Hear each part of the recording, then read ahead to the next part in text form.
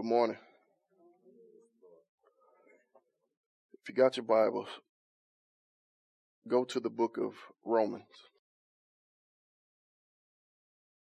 Romans chapter 8. Romans chapter 8, we're going to begin at verse 28. First, let us pray. Father God, in the name of Jesus, God, please clear our hearts, clear our minds, God, to hear you. Help us focus on you, Father God, in the name of Jesus. Speak and speak clearly, God. Help us just learn it, God, to love it and live it. In Jesus' name we pray. Amen. We're picking up in Romans chapter 8, starting in verse 28, very famous verse. We're going to use it just as a setup. And we're continually talking about us being made in the image of God. And last week when we was talking about how our being is primary to what we do. That we need to focus more on being what God created us to be. And the doing will come from that. As long as we are who we're supposed to be, we will do what we're supposed to do. Because God created us. He gave us destiny in the way that He made us. And in this Romans chapter 8 verse 28, just get a picture, because we're going to start to tie this in with the new creation and being born again, and how sin and the fall messed up and marred the image of God. Because all the beautiful things we've been saying about being made in the image of God, if we be honest with ourselves, we don't see the reality of that in the lives of the vast majority of people. That when we look around the globe, when we experience people, when we live life, when we raise children, and all the various things that we do in our lives, we don't see this beauty, this grandeur, this great splendor that God made man in. The world we live in is a dark, a chaotic, disordered world. And most of the darkness, most of the chaos comes from the image bearers, those who were formed and created after the image of God. Here in the 20th and 21st century, it's been one of the most bloody times in the history of man, in our modern history. And most of it has been created by men. And we're doing all this just foolishness that's going on the planet. All the death, all the hurt, all the pain, all the chaos, even within families.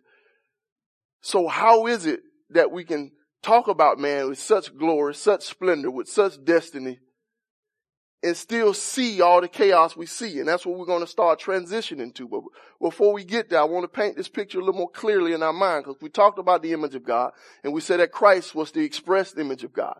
He was the image of God in human form. And so we can learn more about what we're supposed to be the more we learn about who Christ was, how Christ lived.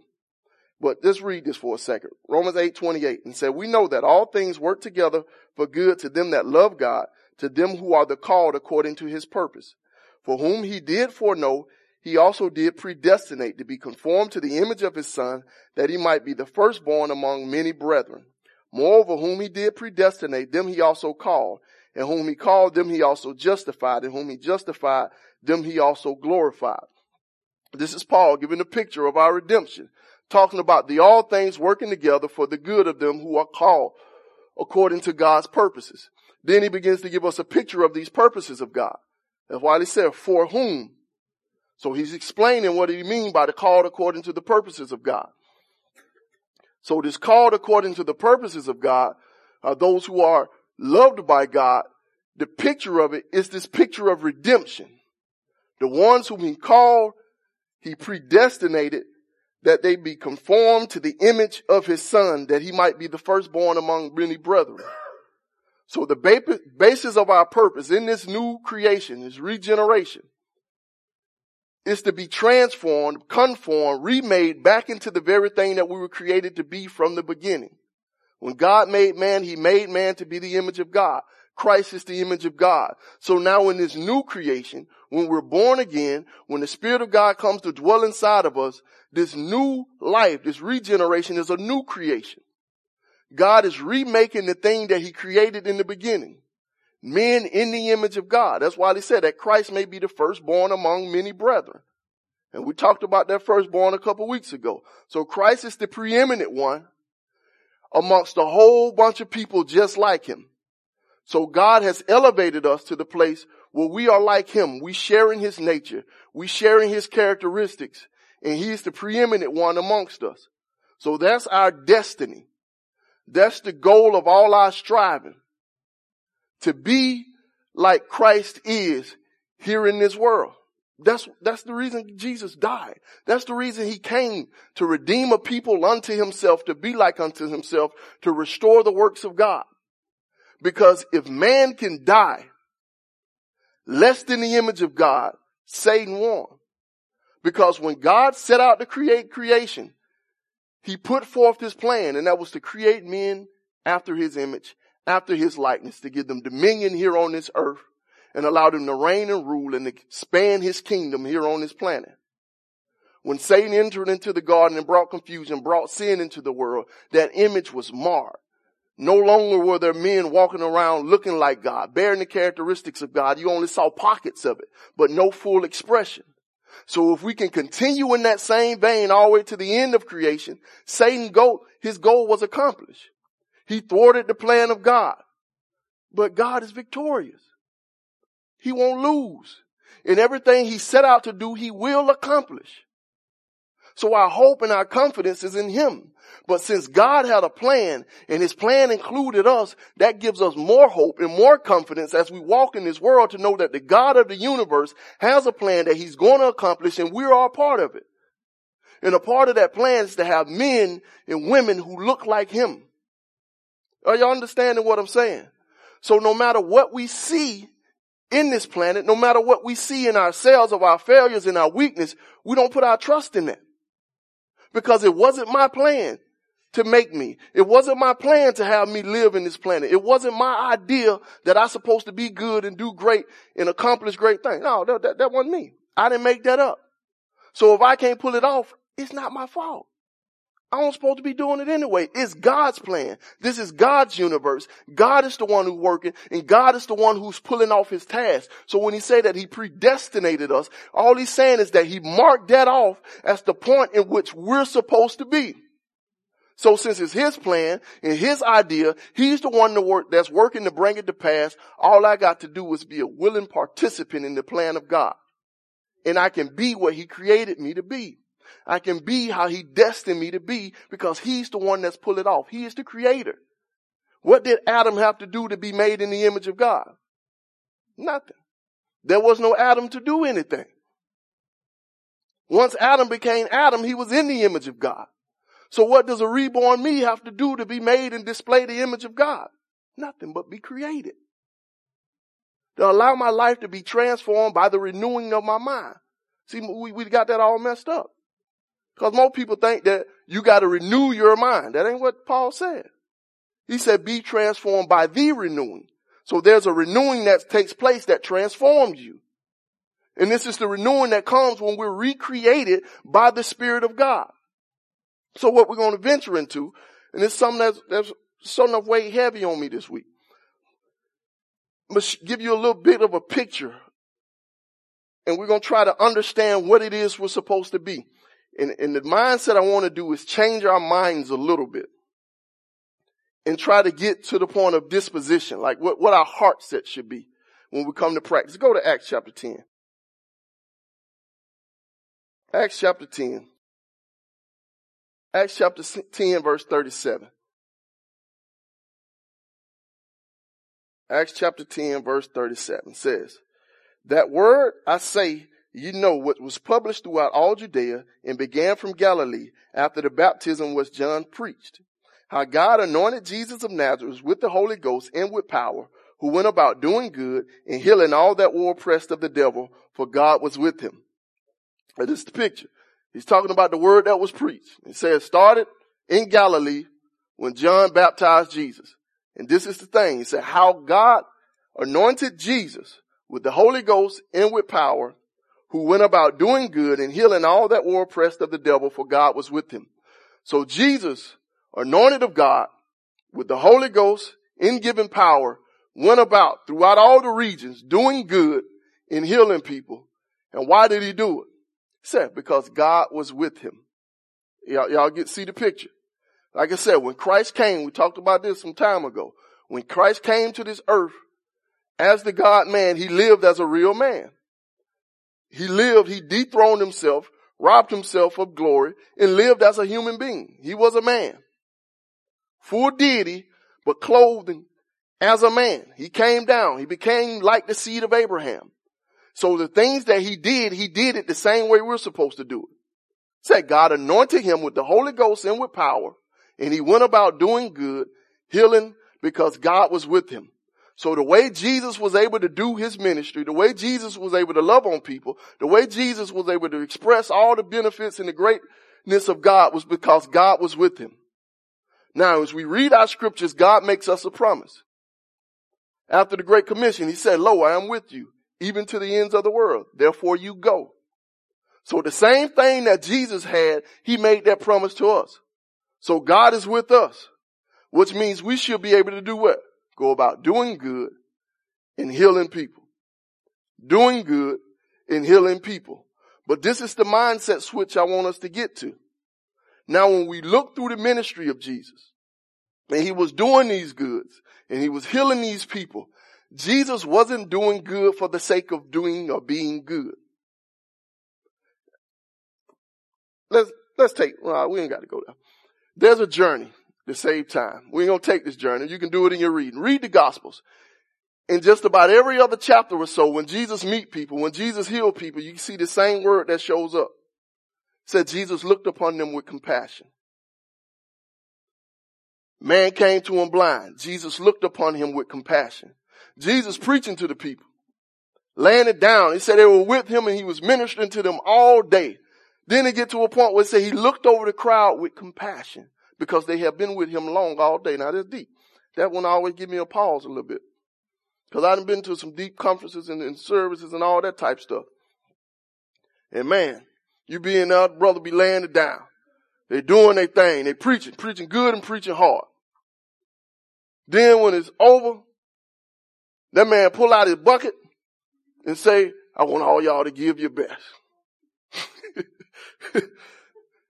Jesus ain't do that. Jesus had people with him for a long time. They was out there all day, walking and talking with Jesus. And Jesus pulled out some buckets of fish because he had compassion on the people. But roles are reversed nowadays, and they want us to have compassion on the preacher. He been preaching all this time. Now y'all bless the brother. Now is that wrong with supporting the man of God? No, it's not. But it's the heart that I'm talking about. The heart of Jesus was a heart of compassion. And the thing that I want us to get with is as we go about doing good, as we go about healing and loving on people, understand love comes from a heart of compassion. That when we see a dying in a broken world, we got to be like Jesus. We're not trying to do tricks. We're not trying to be great. We're not trying to accomplish some task so that we can get a good mark and they can say, "That sister there is a good sister." That's not what we're looking for. What we want is to love people. We want to have the heart of God towards people, that when we see them in their foolishness, when we see them in their brokenness, our heart breaks. So our goodness should be motivated by compassion. We don't care what they think about us. We don't care how they respond to us. We don't care what it looks like when we do it. All we want to do is love people. Y'all understanding what I'm saying? So that's the mindset switch we need to have. Because we can read this and say Jesus went about doing good, so we got to be like Jesus. So let's grit our teeth and go out there and do real good things for people. So we're going to put on our DNA t-shirts and we're going to walk out there in front of the grocery store at Costco's and pass out water because we want them to know that we good people. No. That ain't how we get down. We don't want people to know that we good people. We want to love people and we want to be good people. We're not trying to draw people to ourselves. We're not trying to draw people to a church. We're not trying to draw people to be a part of a ministry. What we're doing is loving and hurting because people are hurting. That's the heart that Jesus had. Read it through every time.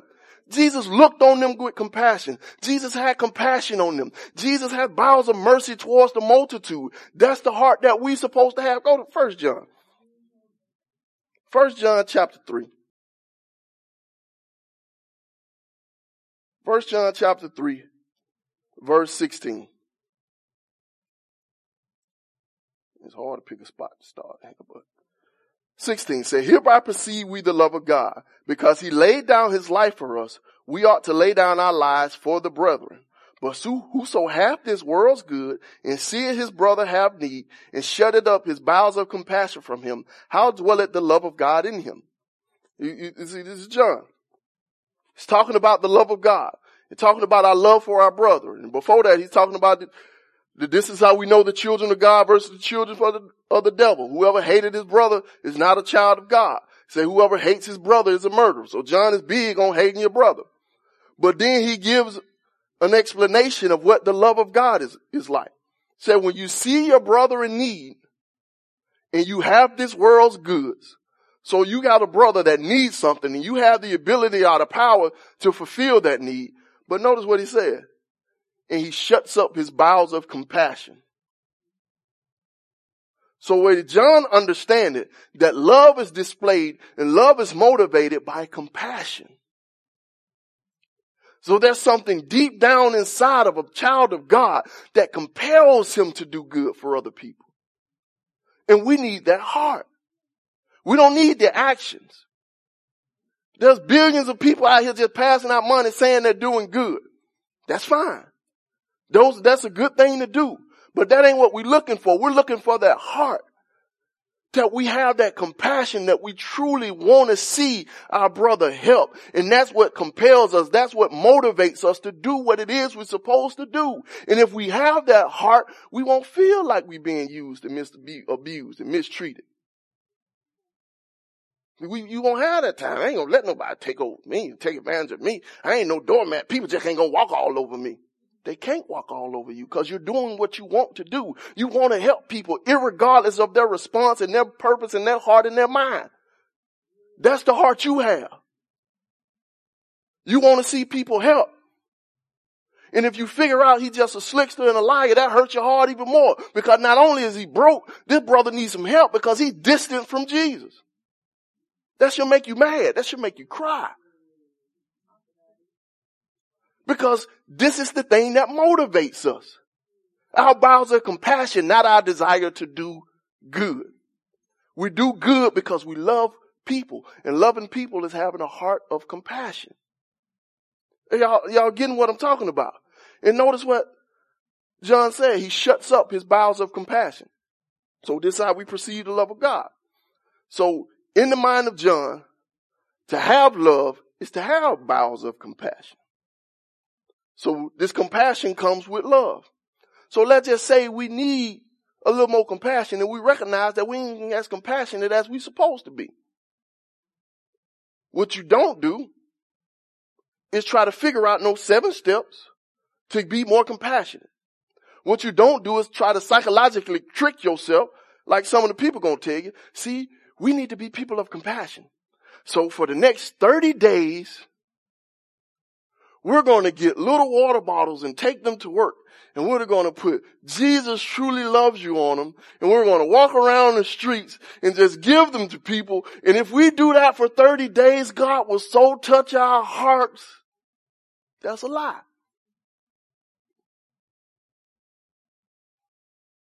If you be filled with the Spirit, God has so touched your heart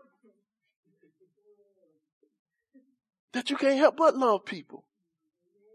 2 Corinthians 5, Paul said the love of God constrains us. Romans 5, he said the love of God has been shed abroad through our heart. So we got this love. And if ever we seek for any means outside of the grace and love of God to fulfill that love, we're turning the grace of God into something that is not. We're turning away from it. We ain't got to look for other stuff. Let's look to Jesus. Because who plan is it? God's. Who's remaking me in his image? God. So who's supposed to give me this heart of compassion? God. All I got to do is trust him. Let's make this thing go a little deeper. Watch. Go to Matthew chapter 23. I'm going to read this. Matthew chapter 23. We ain't going to read the whole thing just for time's sake. But we're going to read a good chunk of it because I want to paint this whole picture. to help you see it. We're going to 23 verse 16. It said, woe unto you, you blind guides, which say, whosoever shall swear by the temple, it is nothing. But whosoever shall swear by the gold of the temple, he is a debtor. Ye fools and blinds, for whether is greater, the gold or the temple that sanctified the gold? And whosoever shall swear by the altar, it is nothing. But whosoever swear by the gift that is upon it, he is guilty. You fools and blinds, for whether is greater, the gift or the altar that sanctified the gift? Whoso therefore shall swear by the altar, swear by it, and by all things thereon. And whoso shall swear by the temple, swear by it, and by him that dwelleth therein. And he that shall swear by heaven, swear by the throne of God, and by him that sitteth thereon. Woe unto you, scribes and Pharisees, hypocrites, for you pay tithe of mint and anise and cumin, and have omitted the weightier matters of the law, judgment, mercy, faith. These ought you to have done, and not to leave the other undone. Ye blind guides, which strain at a gnat and swallow a camel. Woe unto you, scribes and Pharisees, hypocrites, for you may clean the outside of the cup and of the platter, but within they are full of extortion and excess. Thou blind Pharisees, cleanse first that which is within the cup and the platter, and the outside of them may be clean also. Woe unto you, scribes and Pharisees, hypocrites, for you are like unto whited sepulchres, which indeed appear beautiful outward, but are within full of dead men's bones and of all uncleanness. Even so you also outwardly appear righteous unto men, but within you are full of hypocrisies and iniquity. Woe unto you, scribes and Pharisees, hypocrites, because you build the tombs of the prophets and garnish the sepulchres of the righteous, and say, if we had been in the days of our fathers, we would not have been partakers with them in the blood of the prophets. Wherefore you be witnesses unto yourselves that ye be the children of them which killed the prophets. Fill you up then the measure of your fathers, ye serpents, ye generation of vipers. How can you escape the damnation of hell? Wherefore, behold, I send unto you prophets and wise men and scribes, and some of them you shall kill and crucify, and some of them you shall scourge in your synagogues and persecute them from city to city, that upon you may come all the righteous blood upon the earth, from the blood of righteous Abel unto Zacharias, Barachias, whom ye slew between the temple and the altar. Verily I say unto you, all these things shall come upon this generation. O Jerusalem, Jerusalem, thou that killedest the prophets and stonest them which are sent unto thee, how often would I have gathered thy children together, even as a hen gathereth her chickens under her wings, and ye would not. Behold, your house is left unto you desolate, for I say unto you, you shall not see me henceforth till you say, blessed is he that cometh in the name of the Lord. This is an amazing passage. And the reason I wanted to read the whole thing is to get the full tenor of it. Now, if you read it, go all the way back to the beginning. This is Jesus. And he ain't the little Jesus we be seeing on the movies in this passage right here. Dude with the long hair and the blue eyes, all nice, speaking all soft. He going hard on these people. He calling them out. He preaching. He using logic to show them the foolishness of all their thinking. He truly going hard. He calling them names, vipers, generations of scorpions. He really going in on these people. Because they were living in a state to where they were under a delusion. They thought they were righteous, but they really weren't. They thought they were good, but they really weren't. And he's saying, you are blind leaders of the blind. Y'all sending people to hell. You ain't going to escape the damnation that's going to come. Jesus really going hard. I thought Jesus was supposed to be the love of God. He is. And this is true love. This willingness to call the people out and let them know what the business is. He really went after them, but I like how he ended this thing. In verse 37, his tone switches. Because all up until then, he's giving out these woes. Woe is a warning of judgment. Calling them out. But in verse 37, his tone switches and he said, O Jerusalem, Jerusalem, thou that killest the prophets and stonest them which are sent unto thee, how often I would have gathered thy children together, even as a hen gathered her chickens under her wings, and you would not. His tone switches to a cry of agony. Anytime you see that double repetition like that, that's an emphasis. So when he said, oh, Jerusalem, Jerusalem, he's crying out now. He moved from scolding, casting down judgment, to now he's crying in a cry of anguish. And he's declaring his heart towards the people that he desired, he longed to gather them together. But they didn't want it. And the thing that catches me is the heart of compassion that Jesus has and displayed to his compassion towards the people, even though he ridiculing them, even though he's casting judgment over them, even though he think everything they're doing is wrong, he still weeps for them. And this is something that really struck me this week. Is where is the weeping and the anguish in the midst of the people of God? We don't cry anymore. We decry all of the evils of our world. And we shake our head. And when we sit there and we watch on the news, many people shot, and these people shot, and these people shot, and all the killing and the things that are going on in our city, but we see no weeping. Our hearts are not broken. That we're raising children and we begin to see in them things that ain't quite right, that ain't the way it's supposed to be. In our minds we get frustrated and we know, God, what I'm supposed to do, I'm trying my best. But when was the last time you got on your knees before God and you pleaded, God, have mercy on my children. God, save my son. God, reveal yourself to him.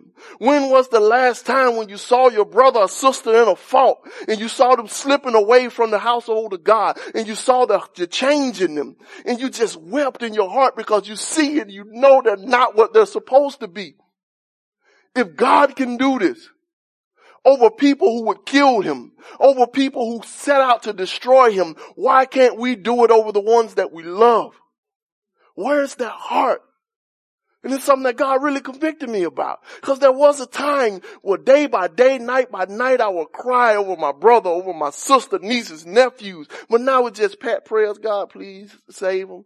If somebody preach them, let them hear it. That's not a heart of love. Because if we truly see the judgments that Jesus is putting down, if we can truly decry the things and say the same stuff that he's saying, why aren't we weeping? Why isn't our heart broken? Why isn't we saying, God, my sister, God, have mercy on her soul. She don't know you and she don't want to hear you, God, but you need to save her. Jesus, draw them. And that's what he's saying. How often I desire to gather you like a hen desire to gather her chicks. And if you watch the hen gather the chicks, usually they do that and they scurry them in times of fear.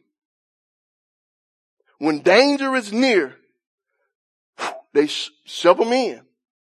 And he's saying, this is what I want to do to you. I want to protect you from the danger that's come. Desolation and woe is coming to this place. You're going to be cast down. You're going to be judged. But my heart is to gather you. Are y'all understanding what I'm saying? In the book of Nehemiah, you had two great men. Nehemiah and you had Ezra. Ezra was the priest and the preacher. He went down to the place. He condemned and he scolded the people. Called them out for all their perverted marriages. He was doing the thing. But there was this one guy, Nehemiah.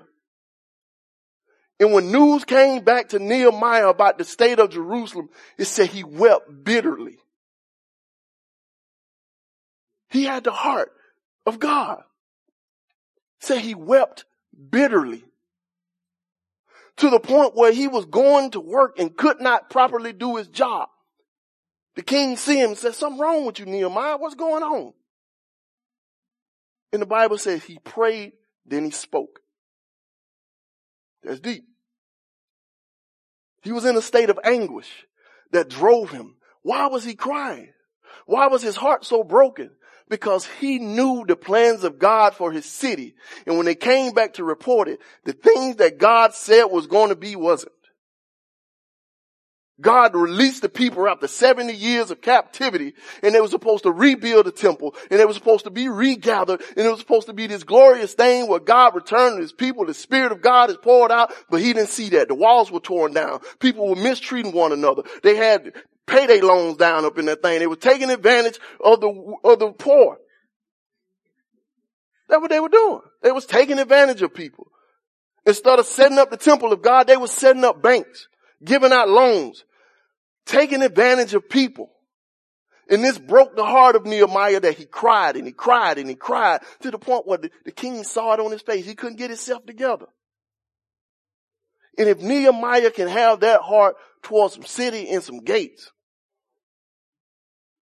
where's that heart in me towards the people that I claim to love? Why don't I weep? Why don't I cry? Why don't I get on my face before God and pour out my heart? And the amazing thing is we live in a culture where we got like hundreds and thousands of books on prayer. It all the way through. I'm talking about people got rich off prayer. People don't even pray. They got rich off prayer. Saying we got Christian brothers, they made a movie about prayer. Got broke off about praying. All this stuff about praying. But then when you talk to regular church folks and preachers and pastors and you ask them, how often do you pray? I done read the book. I done watched the movie. Done been to a conference. All these things about prayer, but we ain't praying. But the thing get a little deeper because when we think about why we praying, I ain't got nothing to pray about. Or I don't know how to pray that long. But you got lost loved ones that don't know Jesus. You got children that you're raising that you ain't quite seen the Spirit of Jesus manifest in them quite yet. You got church members and brethren that you know drifted away, that ain't displaying the character of Jesus. You turn on the TV and you see the wretched low-down preacher proclaiming the name of God and defaming the name of Jesus, and that should break your heart too. So you got a lot to pray about. You got even here in this very own city, that the people who pounding the pavement and the people who getting out there and drawing people in are the ones who don't know God. They call themselves Jehovah's Witnesses, and they taking over our city. In the midst of our young brothers, our young dark-skinned brothers, you got the Hebrew Israelite there turning them away from God and telling them who they truly are. But we ain't got nothing to cry about. Our murder rate is rising and rising and rising like we a big city, but we ain't got nothing to pray about. We got AIDS that's all out there. They compare us to, in the CDC, they compare us to Africa. Right here in this state of Alabama. But we ain't got nothing to cry about. We ain't got nothing to pray about. Yes, we do. And even when we look within ourselves, although we may see victory, and although we may see times of triumph, we know that we got some rising and some power that we need to see displayed in this place and within our own hearts. But we ain't got nothing to pray about. We do. But more than praying, we need to be crying out with a heart of anguish towards God, weeping over the things that we cast down and that we judge. Should we tell them they're wrong? Yes. Should we go hard after them? Yes. But we should turn that hardness to a cry when we stand before God. God, please have mercy on their souls. They're taking pornographic ideas and images and they're parading it before our children, calling it health education. But we ain't got nothing to cry about. They got big old linebackers in dresses trying to teach our men how to be.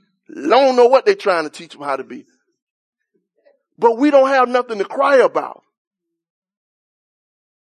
We got lives who have not begun to live, millions upon millions, and they've been paraded in this great U.S. of A. But we ain't got nothing to cry about.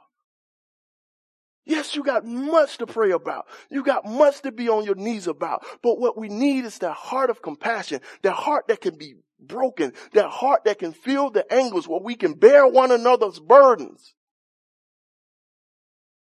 Because there's always broken people within our gate. There are always the hurtings within our vicinity that we know about. And our heart needs to break for them. When was the last time you cried over a loved one?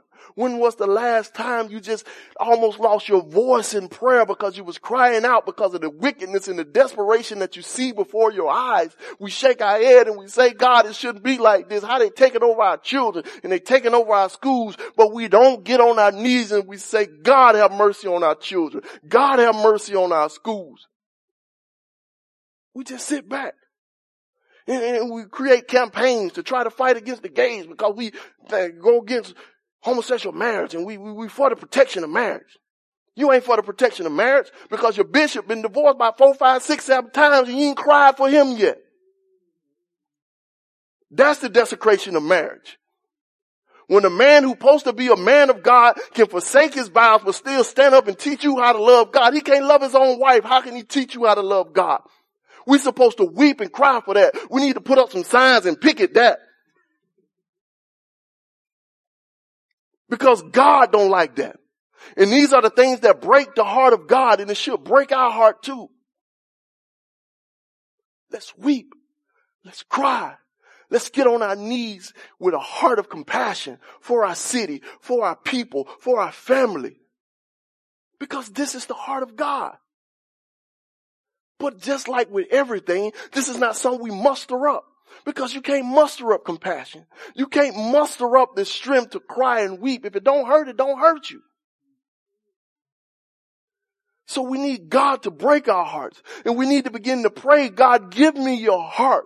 God, show me your view. Let me see people the way that you see them, God. Give me a burden for my family. Give me a burden for my church. Give me a burden for my neighbors, for this city, for the children that are being paraded with all this confusion. Give me a burden for the lost, for the hurt, for the downcast. And God will begin to overload your heart to the point where you can't do nothing but cry out.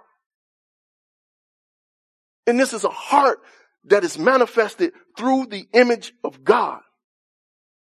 Jesus did it. How often do you see that he went alone to pray? He spent all night in prayer.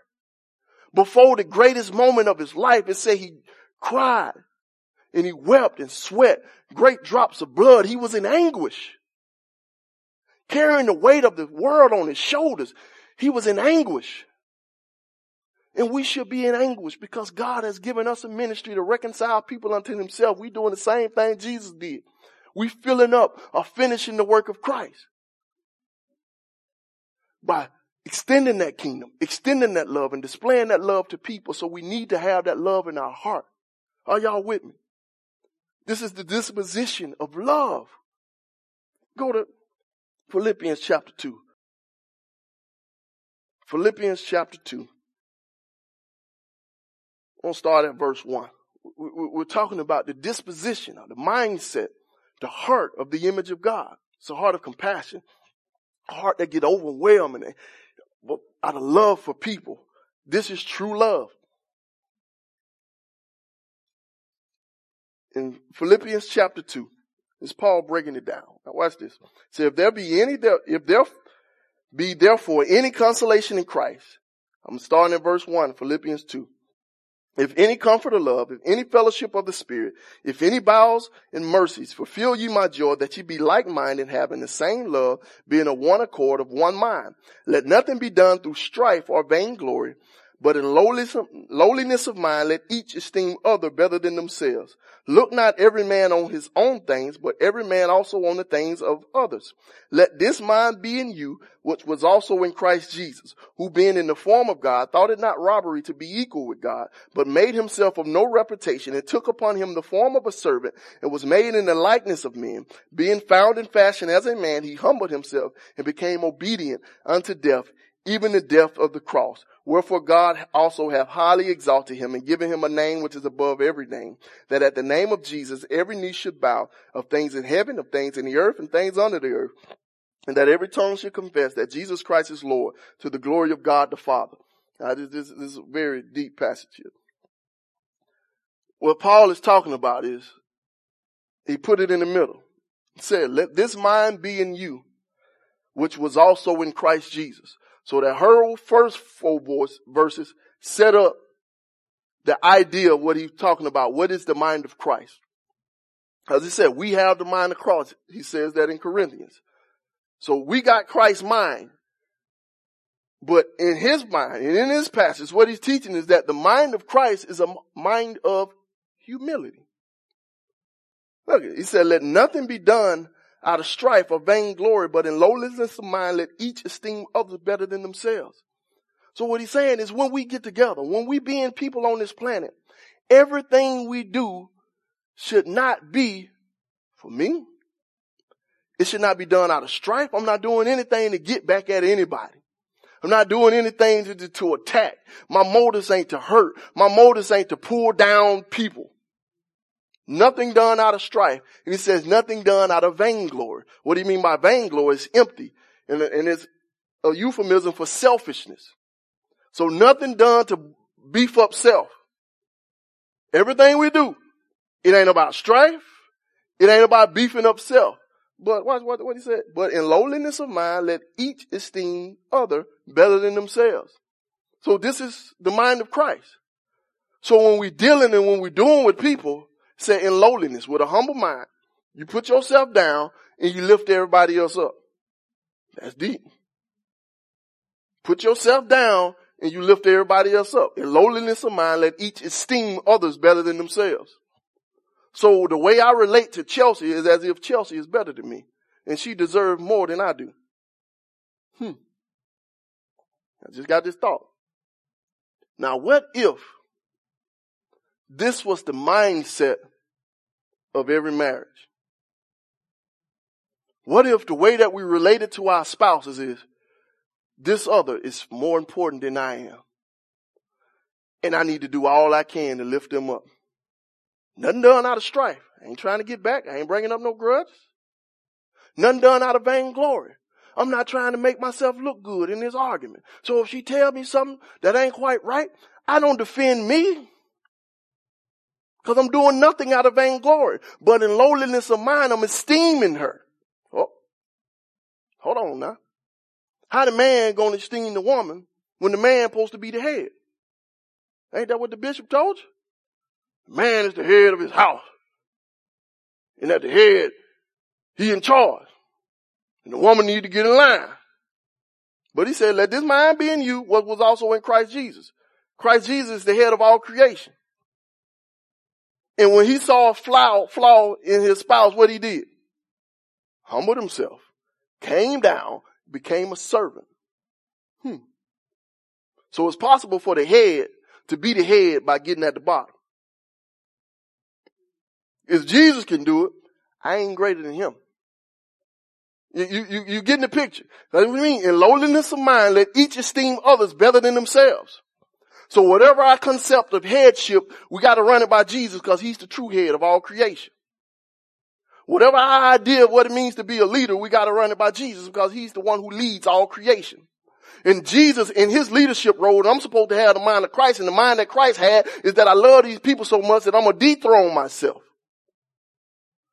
I'm going to live less than what I am so that I can make them what they're supposed to be. And if a husband had that mind towards his wife, how great would the relationship be? That I can humble myself. That I can set aside my pride. And I can serve and love my wife to get her to the spot where she's supposed to be. And if all our pastors and preachers had this mindset, that I can step myself down and I'm on the same level as my people. Ain't no great me, it's great them.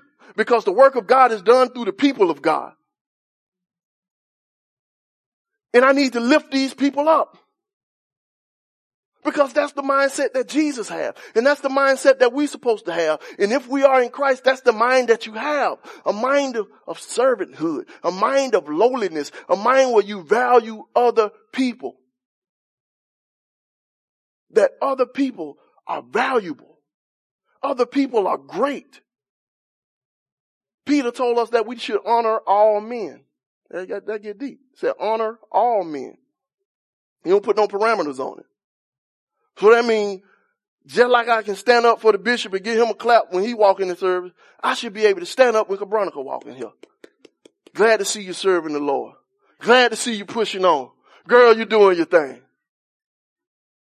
Because she's a creation of God, in the image of God. And that's the only great thing about any of us is that God made us. And if the same thing that's great about all of us, we all got it, that means ain't no great us. Because if everybody on the same level, don't nobody stick out.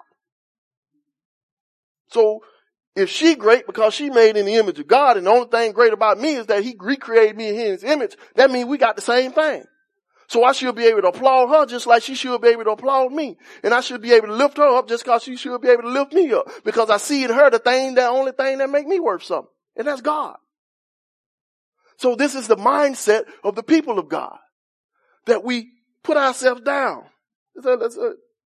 Verse 4 said, look not every man on his own things, but every man also on the things of others. This is the mind of Christ. We're looking out for each other. We're serving each other. Not for self, not for pride, but just because other people are great. That's it. That's our motivation. Chelsea's made in the image of God. I need to help her. I need to love her. I need to make sure her stuff's straight as well as mine. Because I look on the things of others also. So just the same care I give to her situation, give to mine, I should give to hers. Because she's just as great as I am, if not greater. That's the mindset that we're supposed to have. And if we can get that in our homes and we can get that in our marriages, it will revolutionize things. Because if we got two people, all they're doing is looking out for one another, who's going to come up short? Nobody. And let's just say you get a crazy time where one of them ain't looking out for the other one. And this thing get a little out of hand. And the scales get uneven. Because the people on the TV, Steve Harvey said marriage supposed to be 50-50. Where you get that from, I don't know. But that's what they tell us on the TV. It's supposed to be 50-50. You give and you take. And it's all equal. But what if it ain't equal? Do I get to do wrong because other folks ain't doing right? No. If it ain't all equal, then this is a radical concept. And I pray none of you have to endure this. If it ain't all equal, I can celebrate a little bit. Because now I get to be more like God. What you mean by that? Because God had to show love to people who cannot show love back to him. God had to show love to people who hated him. God had to stick in and remain faithful to some people who broke his covenant. That's what God had to do. So if I get in a rough time where things get turned a little bad for worse and in a little manifestation in the vow I made before God and Granny and everybody else, I get to keep it. I get excited like, okay, this what Jesus went through, man. What I'm saying, God, I'm going to show I love this woman now. When I'm loving her now, I'm loving like God. No matter how much I love her, she's still going to burn my grits. But I'm going to keep on, I'm going to keep on loving her anyway, because this is how God do it. Huh? Burnt grits don't compare to beard getting plucked out. Crown of thorns don't compare to a cold beard because he just turned over on you. But you can keep on loving.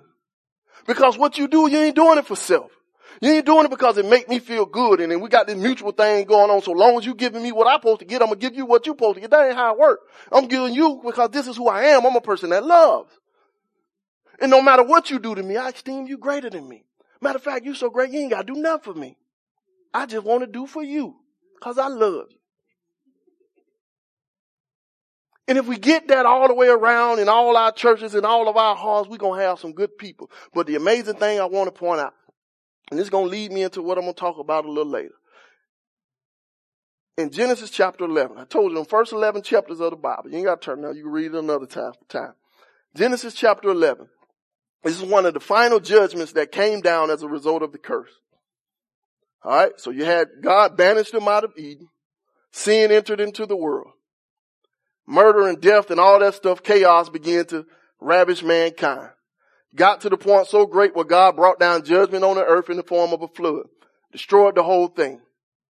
But then God makes the declaration, no longer shall I destroy the earth with a flood because the imaginations of man's hearts is evil, even from their youth. So God got to a place. He recognized people are evil, they're going to keep on being evil. So he begins his plan. Noah and them lead the boat. He gave them the plan. Y'all supposed to go, replenish the earth, spread out. They were hard-headed. All of them got together and sought to build his temple. They refused to spread out. And they thought they were not going to be spread out. So God brought judgment. And he brought his judgment in the form of confusion. Are y'all tracking with me? He said, let us go down, see what they're doing. When he came down, he recognized, he made this great statement. He said, nothing that man shall do will he not be able to do, since they all in one.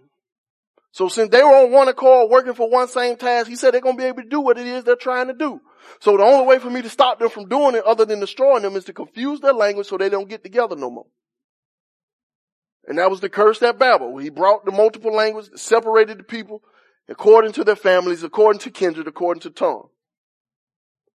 Now, if we track history out from that point, we get to the place where we are now. You don't know if you ever thought about this. I know we get deep, especially here we in Alabama, Montgomery, the cradle of the Confederacy. I'm saying the center of the civil rights movement, all that good type stuff. We got a messed up history. It's bad. And all these Christian folks that helped create this good state, we got confusion and chaos and death and multiplication of death that made this great United States. But that's a whole nother subject. But how do we get to this point? We get to this point because of the curse that happened on the people at Babel. It was from that point that confusion, chaos, separation began, and it began to multiply. So you had image bearers hating the image bearers because they didn't look like the other image bearers. You had image bearers hating image bearers because they came from a different geographic location than the other image bearers. You had image bearers hating image bearers just because they hated them. And that multiplied, and that increased. And then you had this old man, well, really, he didn't get the blame for it, but a couple of old men who started this crazy thing that we created and we catch identity in it, and we call it race. And now we begin to identify ourselves by the separation that happened as a curse of God.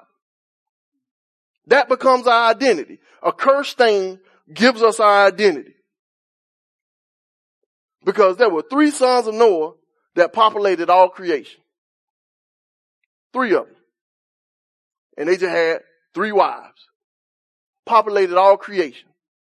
So that means slanted eyes, nappy hair, straight hair, big chin, slim chin, fat nose, skinny nose, dark skin, light skin, middle skin, all came from 3 people. Which ultimately all came from one man. Which means all of this stuff was inside the genetics of the creation that God has made. So all of it is a part of image bearing. There's no special identity that you got. The only special identity that you got is that you were made in the image of God. But we have taken to this thing that this deceived man have told us existed that does not exist. And we have taken to this thing that came from a curse of God. And we have allowed separation to creep into the household of God. Because now we carry over the identity that we got from confusion into the people of God. So we can't relate to certain people because them certain people don't look like us. And this is our identity. Even so deep to now we got folks trying to fix it. And we want to love, so we're going to help those others. The thing that always confused my mind, why they do it like Joe Biden did? What you mean by that? Joe Biden said that the poor kids can be just as talented as the white kids. What do you mean by that? You see that? That scratch your head. Now, hold on. How does poor equate to, how does poor contrast with light skin? That shows he has an ideology. In our loving ministries who want to reach out and bring reconciliation to the household of God, got the same mindset. Because when they want to bring reconciliation, they get people who look like the poor people, which would be you. And they send you with them to the poor neighborhoods to bring reconciliation so that we can be all one loving people. Now, why they don't switch? Why they don't say, hey, let's get together and we're going to start this great move of God. And we're going to get all the people of God together. So y'all go over here and we're going to go over there. Then one day we all going to come back together. They don't do that. They get you and take you with them to the poor, the downcast, the untrodden. Because they have an ideology that's been brought forth from the confusion that took forth as Babel, because identity was created once God brought separation. But let this mind be in you, which was also in Christ Jesus. He said, let us be of one. What he said that thing? Verse 2. Said, fulfill ye my joy that you be like-minded, having the same love, being of one accord and of one what? Hold on now. I thought the church prayer told we ain't gonna ever all be together. We always going to have all our separations and all our differences. If this mind of Christ be in you, we can all be of one accord with one mind. What's that one accord in that one mind?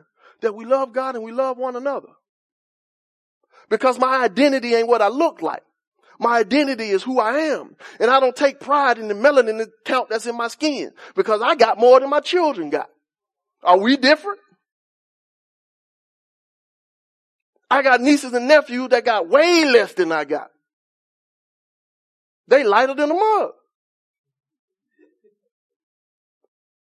And I got a brother that got all of beat. He dark and chocolate than a mug.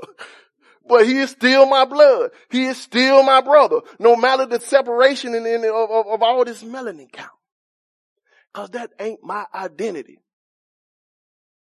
When I stand up and say I'm Fisher's son, my brother can say it too. Because that's what we count on. He don't look at the fact that I'm tall and he's short. We don't pay no attention to that stuff. He don't look at, I got another brother, he don't look at the fact that no matter how much he brush your head, that thing gonna bead on up. You know what I'm saying? If I keep mine cut enough, I get a couple waves. He'll never get no wave. I don't care what he do. You put relax in that thing. That's a break. I want to tense up the relaxer, man. But the deal is identity. And the point of restoration and reconciliation and regeneration is us to find our true identity. And the way we identify ourselves is the fact that I am created after the image and the likeness of God. So when I love my brother, I'm not loving somebody different from me. You understand what I'm saying? And I don't have to go through all this crazy confusion to try to justify all the foolishness and the evil that went on in this world. I can understand that you were wrong, brother, and I'm sorry that you were wrong. I can understand that there's church traditions that was wrong. They did not know God. They did not love Jesus. Well, that's just part of the time. Yes, it's a part of the time. Being gay is a part of these times. Y'all don't excuse them folk. So we need to allow this mind to be recreated by God. And if we have this recreation, our heart will be humble and we can truly see one another as the image of God. Paul made this crazy statement. He said, because of the work of God, since everything being a new creation, all things become new. 2 Corinthians chapter 5, he said, no longer know we any man after the flesh. We don't see nobody after the flesh no more. That's not how we judge people. That's not how we connect with people. That's not how we identify people. No longer do we judge a man after the flesh. But what we do, said the love of God constrains us. So we compel people, be reconciled to God. That's the only thing we got to do. And it's with lowliness of mind, with a humble heart that we do this. We seeking to love, have compassion, and brokenness towards people that we want to serve them. We are made low, they're made high. Whether they light, dark, no matter what part of the ocean they come from, they're greater than us. And we're servants of them. Do y'all understand? Anybody got any questions? Asking the first scripture that you taught on. I probably ask this question every time we come across it. Romans 8.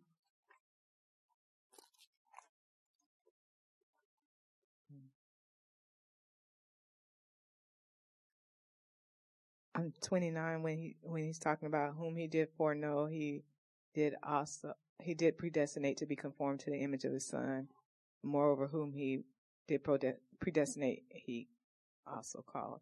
And just, can you explain again what he means about that foreknow or being predestinated? Because I tend to have in my mind that means that these are the special people that were foreknown or predestinated by God.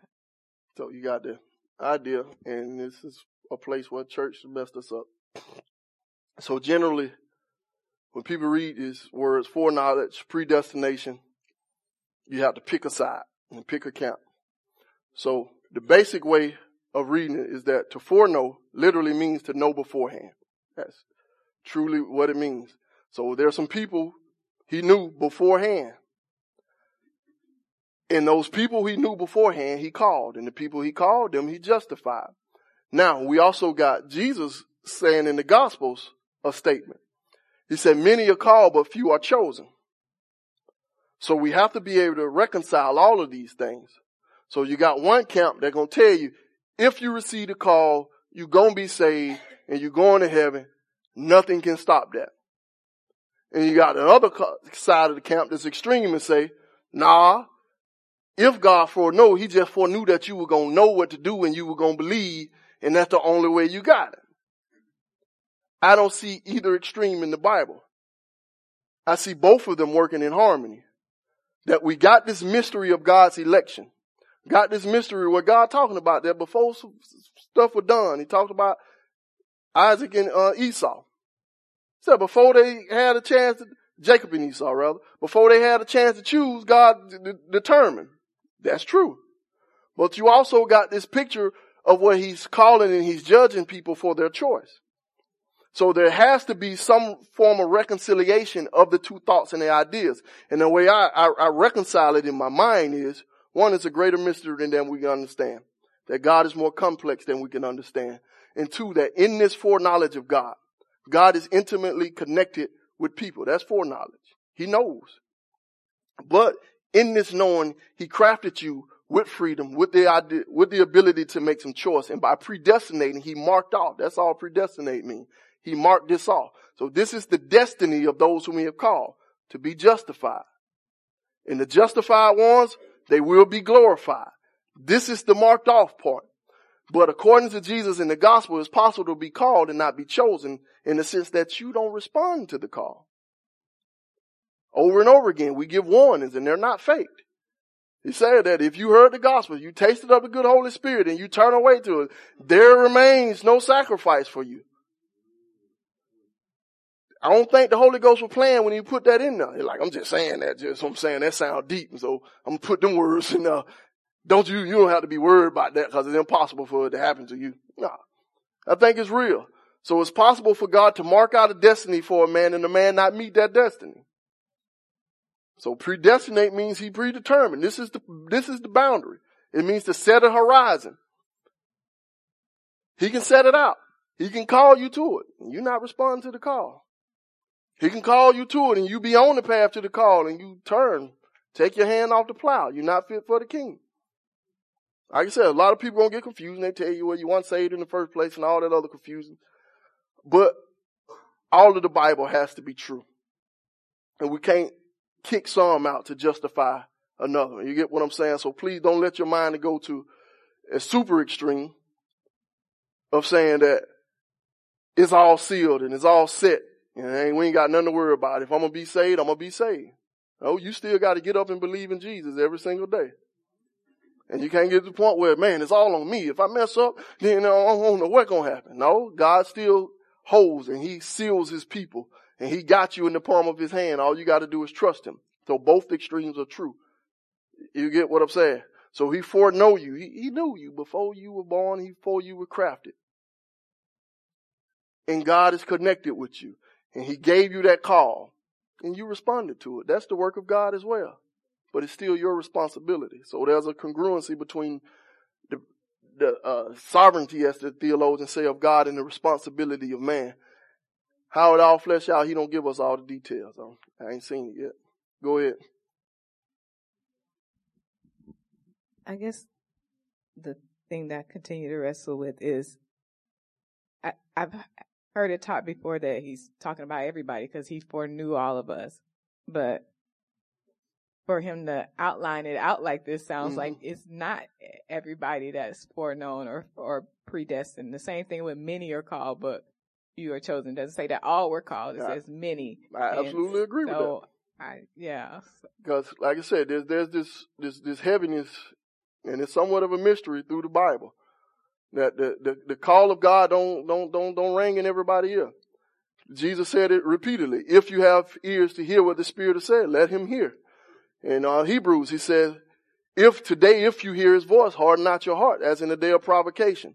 So there's a possibility that the call can go out in a generic way, in a generic term, and you not hear it because of the hardness. Jesus said, I came unto them, but they received me not, because their deeds were evil, so they wouldn't come to the light. So in a generic sense of the revelation and the salvation of God has appeared to all men, that's true. But to hear that eternal pull, to hear that eternal tug, I can't 100% say every single person get it. Do you have a chance to hear the call of God? Yes. The gospel is preached everywhere. God has set up creation so that the atheists know that there is a God and that they need to draw nigh and humble themselves unto him. That's the way it's set up. So they're without excuse. But the variation of the intensity of the call, there is, the scripture it gives hint towards that. Jesus said, I thank God that you didn't reveal this unto the wise and prudent of the world, but unto the babes. So he acknowledged that. These Pharisees, these Sadducees, these scribes, you ain't give it to them. But these fishermen, these lowly people, these tax collectors, you gave it unto them. So there is that variation of call. There is that variation of efficacy that we got. What did Abraham do to be chosen as the head of the nation? Absolutely nothing. God called him, chose him, and set the whole thing up. Israel was not a nation, but they became the people of God. He didn't choose China, Egypt, Babylon, and all other things. He didn't call Hammurabi to lead his people. Them was great nations. He chose the lowly. And he did it the way he did it to flex his muscles and show that he God and can't nobody thwart his plan. So the only thing they did to qualify was to be nothing. Would that answer your question a little bit? She next to you. Is there ever a time where God is like, because I know you said he predestined us for a certain thing. So is there ever a time God is just like, you know what, I'm just done with her. She out here doing too much stuff, like she disqualified, and I just can't fool with her no more. So how would that end? Like, would it end in death, or would you still be living and you just going throughout life? Like, how does that work? We can only take this through example. As you read through your Bible, we get a couple examples of God doing this to people. And one of them, or the easiest one, everybody knows, is Saul. Saul of Benjamin, the first king of Israel. So he was humble, then he got exalted and sought to honor amongst the people. God turned on him. And the way it worked out in his case was, it said God sent the evil or angry, depressive spirit from heaven to torment him. So he continued to live, but he lived in torment and depression. And he suffered with anxiety attacks and manic depressive type states. One minute he was happy, he was cool, he loved David. The next minute he was throwing a javelin at him, trying to kill him. One minute he loved the children, the next minute he ready to snap their head off. And he went through it. So that's what it looked like through the life of Saul. And you got other times where God turns his back on people. Number one is Nebuchadnezzar. He kept revealing himself to Nebuchadnezzar. Nebuchadnezzar was never a man of God. He was a heathen all the way through and through. He was an idolater all the way through and through. But God continued to show mercy by giving him cause. Daniel kept showing up. God kept giving him dreams and calling him out. And Daniel revealed, and he said, oh, Daniel, bless your God. It's the real God. We ain't going to worship no other God. And you turn the page to the other chapter, and he building a big old idol. And that's the way it worked. And eventually God gave him a dream and say that I exalted you. I'm going to cut you off, but I'm going to leave a stump. You're going to go out in the wilderness. You're going to be a wild man. You ain't going to cut your hair. You ain't going to cut your nails. You're going to eat grass. So Nebuchadnezzar went crazy. Matter of fact, Friday night, Cabronica gave a word like that. She did.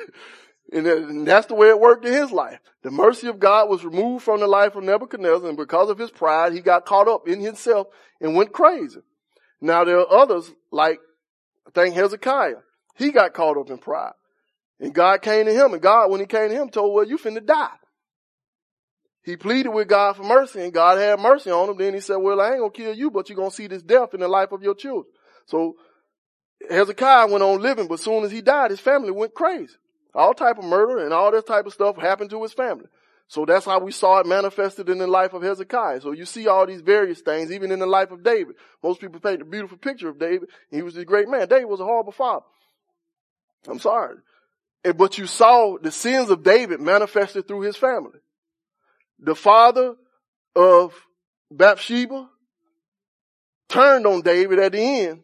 And he the one that suggested to Absalom to take David's wife up on the thing and sleep with her and embarrass David in front of people. Why do you think that man did that? Because David embarrassed his family by taking Bathsheba and killing Uriah. Now he served David all them years in the background, lowly. You ain't never hear about him in the Bible. He show up at the end when it's time for David to get his comeuppance. So David continued to live, but he got the backlash of it. So you see times where people just fall out. You see that with Ananias and Sapphira. They sinned and lied against the Holy Ghost, and they ain't make it to the next 5 minutes. That was deep. So all the forms of it are shown and displayed throughout the thing. But in each one of them, except for Ananias, I can't think, God gave times or gave a window for turning. Because Sapphira, when she came up there and lied, Peter asked her again, are you sure you gave the whole price? That was that time. Like, oh man, you caught me, I'm saying. We ain't do it. That was her chance. She didn't take it. You lied. The feet are the one that carried your husband out, finna come and get you. Like I said, even with David, he had the chance to multiple times to humble himself and get things right. Even with his son Absalom. Absalom started acting a fool. He burnt up the field trying to get attention from his dad. David ignored the boy. Then Absalom finally said, forget it then. So he had a chance to remedy the situation in his family. He didn't take advantage of it. So the mercy of God is extended and is shown, and he gives us opportunities. So it ain't like you can say, I just messed up one time, God finna kick me to the curb and it's over with, I'm gonna die. No, God allows us a chance to have mercy. God calls us, he draws us, and he extends that mercy to us. Do that mean that mercy gonna last for the rest of our existence and he always gonna be calling? Anybody else got a question? Oh, you had one right here. You know, when she spoke about foretelling and predestined, you know, if you get looking, you can see where the Bible says men are called, you're chosen. We still see where God, through Jesus Christ, choose Judas. Mm-hmm. He already knew everything you can do. Old Testament tells you the things about selling the field and the price and all that there. So he already knows everything. I got a verse. Can I read this verse? Go ahead. And it talks about loving the world and, you know, the styles and the fashion, a lot of things that is being invented and that people are grasping to, it can draw you away from God. So I got a verse right here where it talks about, over in 1 John, the 2nd chapter, verse 15, it said, love not the world, neither the things that are in the world. If any man love the world, the love of the Father is not in him. Now, there's another verse, let me share, 2 Timothy, chapter 4 and verse 9. Well, verse 9. Do thy diligence to come shortly unto me. It said, for Dunamis has forsaken me, having loved this present world, and is departed. See, it shows you right there. See, the world can pull us away. A lot of things that they put out in front of us, even though God he can call you. See, Judas got enticed by the money. So there's a lot of things that can pull us away from our Creator. And so we have to be careful also in that note right there. He already knew that Jesus was going to be betrayed. The scripture showed us all of that, you know, so he saw that who he had chosen. Some of us are chosen, but don't mean that we can stray away, but we got to come back. Anybody else got any questions? I don't know how relevant it is to everything you talked about today, but I heard you mention the Hebrew Israelites, and I've got family members that are exploring and learning, and I've been exposed to it. So what significance are the children of Israel? Because they are mentioned throughout the scriptures. And I just want to know, just from your, what you have learned, how are we supposed to look at that? Multiple ways. Okay. The significance of the children of Israel, it starts in Genesis chapter 12, really, with the call of Abraham. And the way God set it up was that he would redeem the nation through a people and particularly through one man. So he chose Abraham to be the founding of that nation that would bring forth the Messiah. So the significance of the Israelites is that they are the people, they are the descendants from whom Messiah came. It was part of God's chosen plan to redeem the world, to show himself, to demonstrate himself through a people. And he chose Israel as that people to bring forth a light to the nations and to regather all people back unto Yahweh. They forsook their calling, and one amongst them is Jesus Christ, our Savior, rose as the true Israel. He's the true Prince of God, the true one that lived out the destiny of all of Israel. So all the promises and all the benefits of Israel was manifested in Christ Messiah because he was the true Israel. So the respect that we pay to them now is that they are the people through whom the oracles of God came, as Paul said in the book of Romans. God demonstrated himself. God revealed scripture through them. So that's the honor that they're due. And it is through their lineage that Messiah has came. But in the fullness of the revelation, and the place where many of them, of the Hebrew Israelites, go astray, is that they miss the true call of Israel. They were called to be a light to the nations, to reconcile all people unto God, to bring forth the call and the life of Messiah so that people can be reconciled back to God. God wasn't having a plan where he was just going to save this one particular group of people. You can read it through Isaiah. You read it through Jeremiah, Ezekiel, all this plan. God's whole plan the whole time was to save all nations. But he was going through it through this one people. So where the Hebrew Israelites go astray is they elevate this one people as being the chief recipients of salvation. Like I said, they're different camps. All of them don't do it. But most of the camps, I'm saved because my skin dark, which means I'm an Israelite, and my light-skinned brother, he ain't quite. Some of them don't go that far. But that's the separation that comes from. But when Christ came, who brought the fullness of salvation, the gates are open to all. So there's no special thing about being an Israelite when it comes to salvation. There's no special call about being a Jew when it comes to salvation. The same thing the Jews get, the Gentiles get. The same thing, blessings that they get, we all get, because in Christ all the promises of God are yes and amen. That we have been engrafted into the household of Israel. So we all Israelites if you have faith in Abraham. We all are the descendants of Abraham. So no matter the whitest of the white, as they would say, is a child of Abraham. He is a true Jew because he's been circumcised in his heart if he believes in Jesus. You get what I'm saying? And that's the place where they go astray. And since they find out their identity in being an Israelite, a lot of them get to the point where they forsake Messiah and seek to live like what they think Jews live like. So they walk around with the tassels on them and they wear the long things and they refuse to cut their beards because they're trying to gain salvation and honor God through the system set up through Moses, forsaking Messiah, the true light of salvation. And what they fail to see is that you cannot fulfill the law of Moses because Christ hath fulfilled them. So the only way you can live out all that stuff that God say in Exodus and Numbers, Leviticus, is if you know Jesus. Because he's the one that brought fulfillment. He said, I ain't come to do away with it, but I came to fulfill.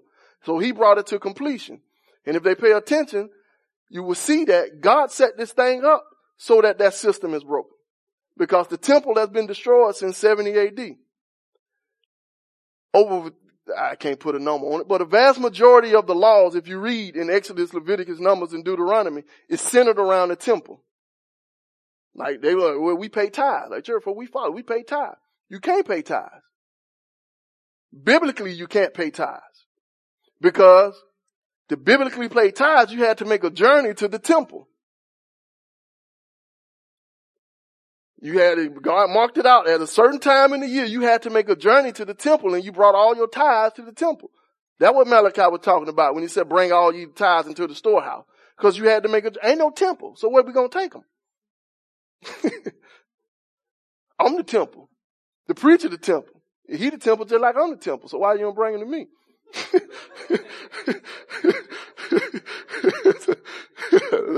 That's a side point. I ain't even take that one out to take. Yeah, so the person sitting next to you, they the temple. Take them to them. You know what I'm saying? Well, she ain't no priest. Well, we all are priests in the kingdom of God. That's what he made us. She a priest just like you a priest. So why y'all pay tithe to each other? That's a whole nother subject. You messed me up. But we supposed to be talking about the Hebrew Israelites. But that's the main thing. They over elevate the identity of Israel to the point of discounting the work of Messiah. Now you got some out there that hold to it and they be true and they elevate Messiah and they believe in Jesus as Messiah. They just say, this is my heritage and this is who I am. I ain't got no problem with them people. But the ones who want to take us back to Moses and the ones who want to turn us away from loving our brethren because they look a little different from us, that's the devil. No problem. Any other questions?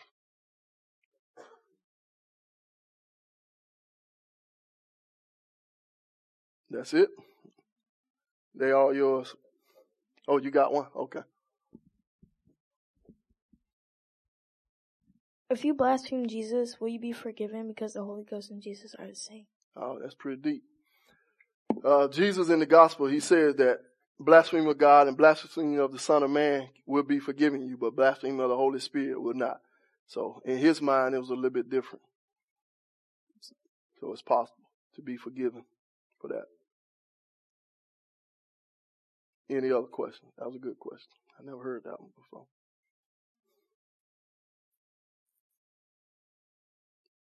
All right, that's it.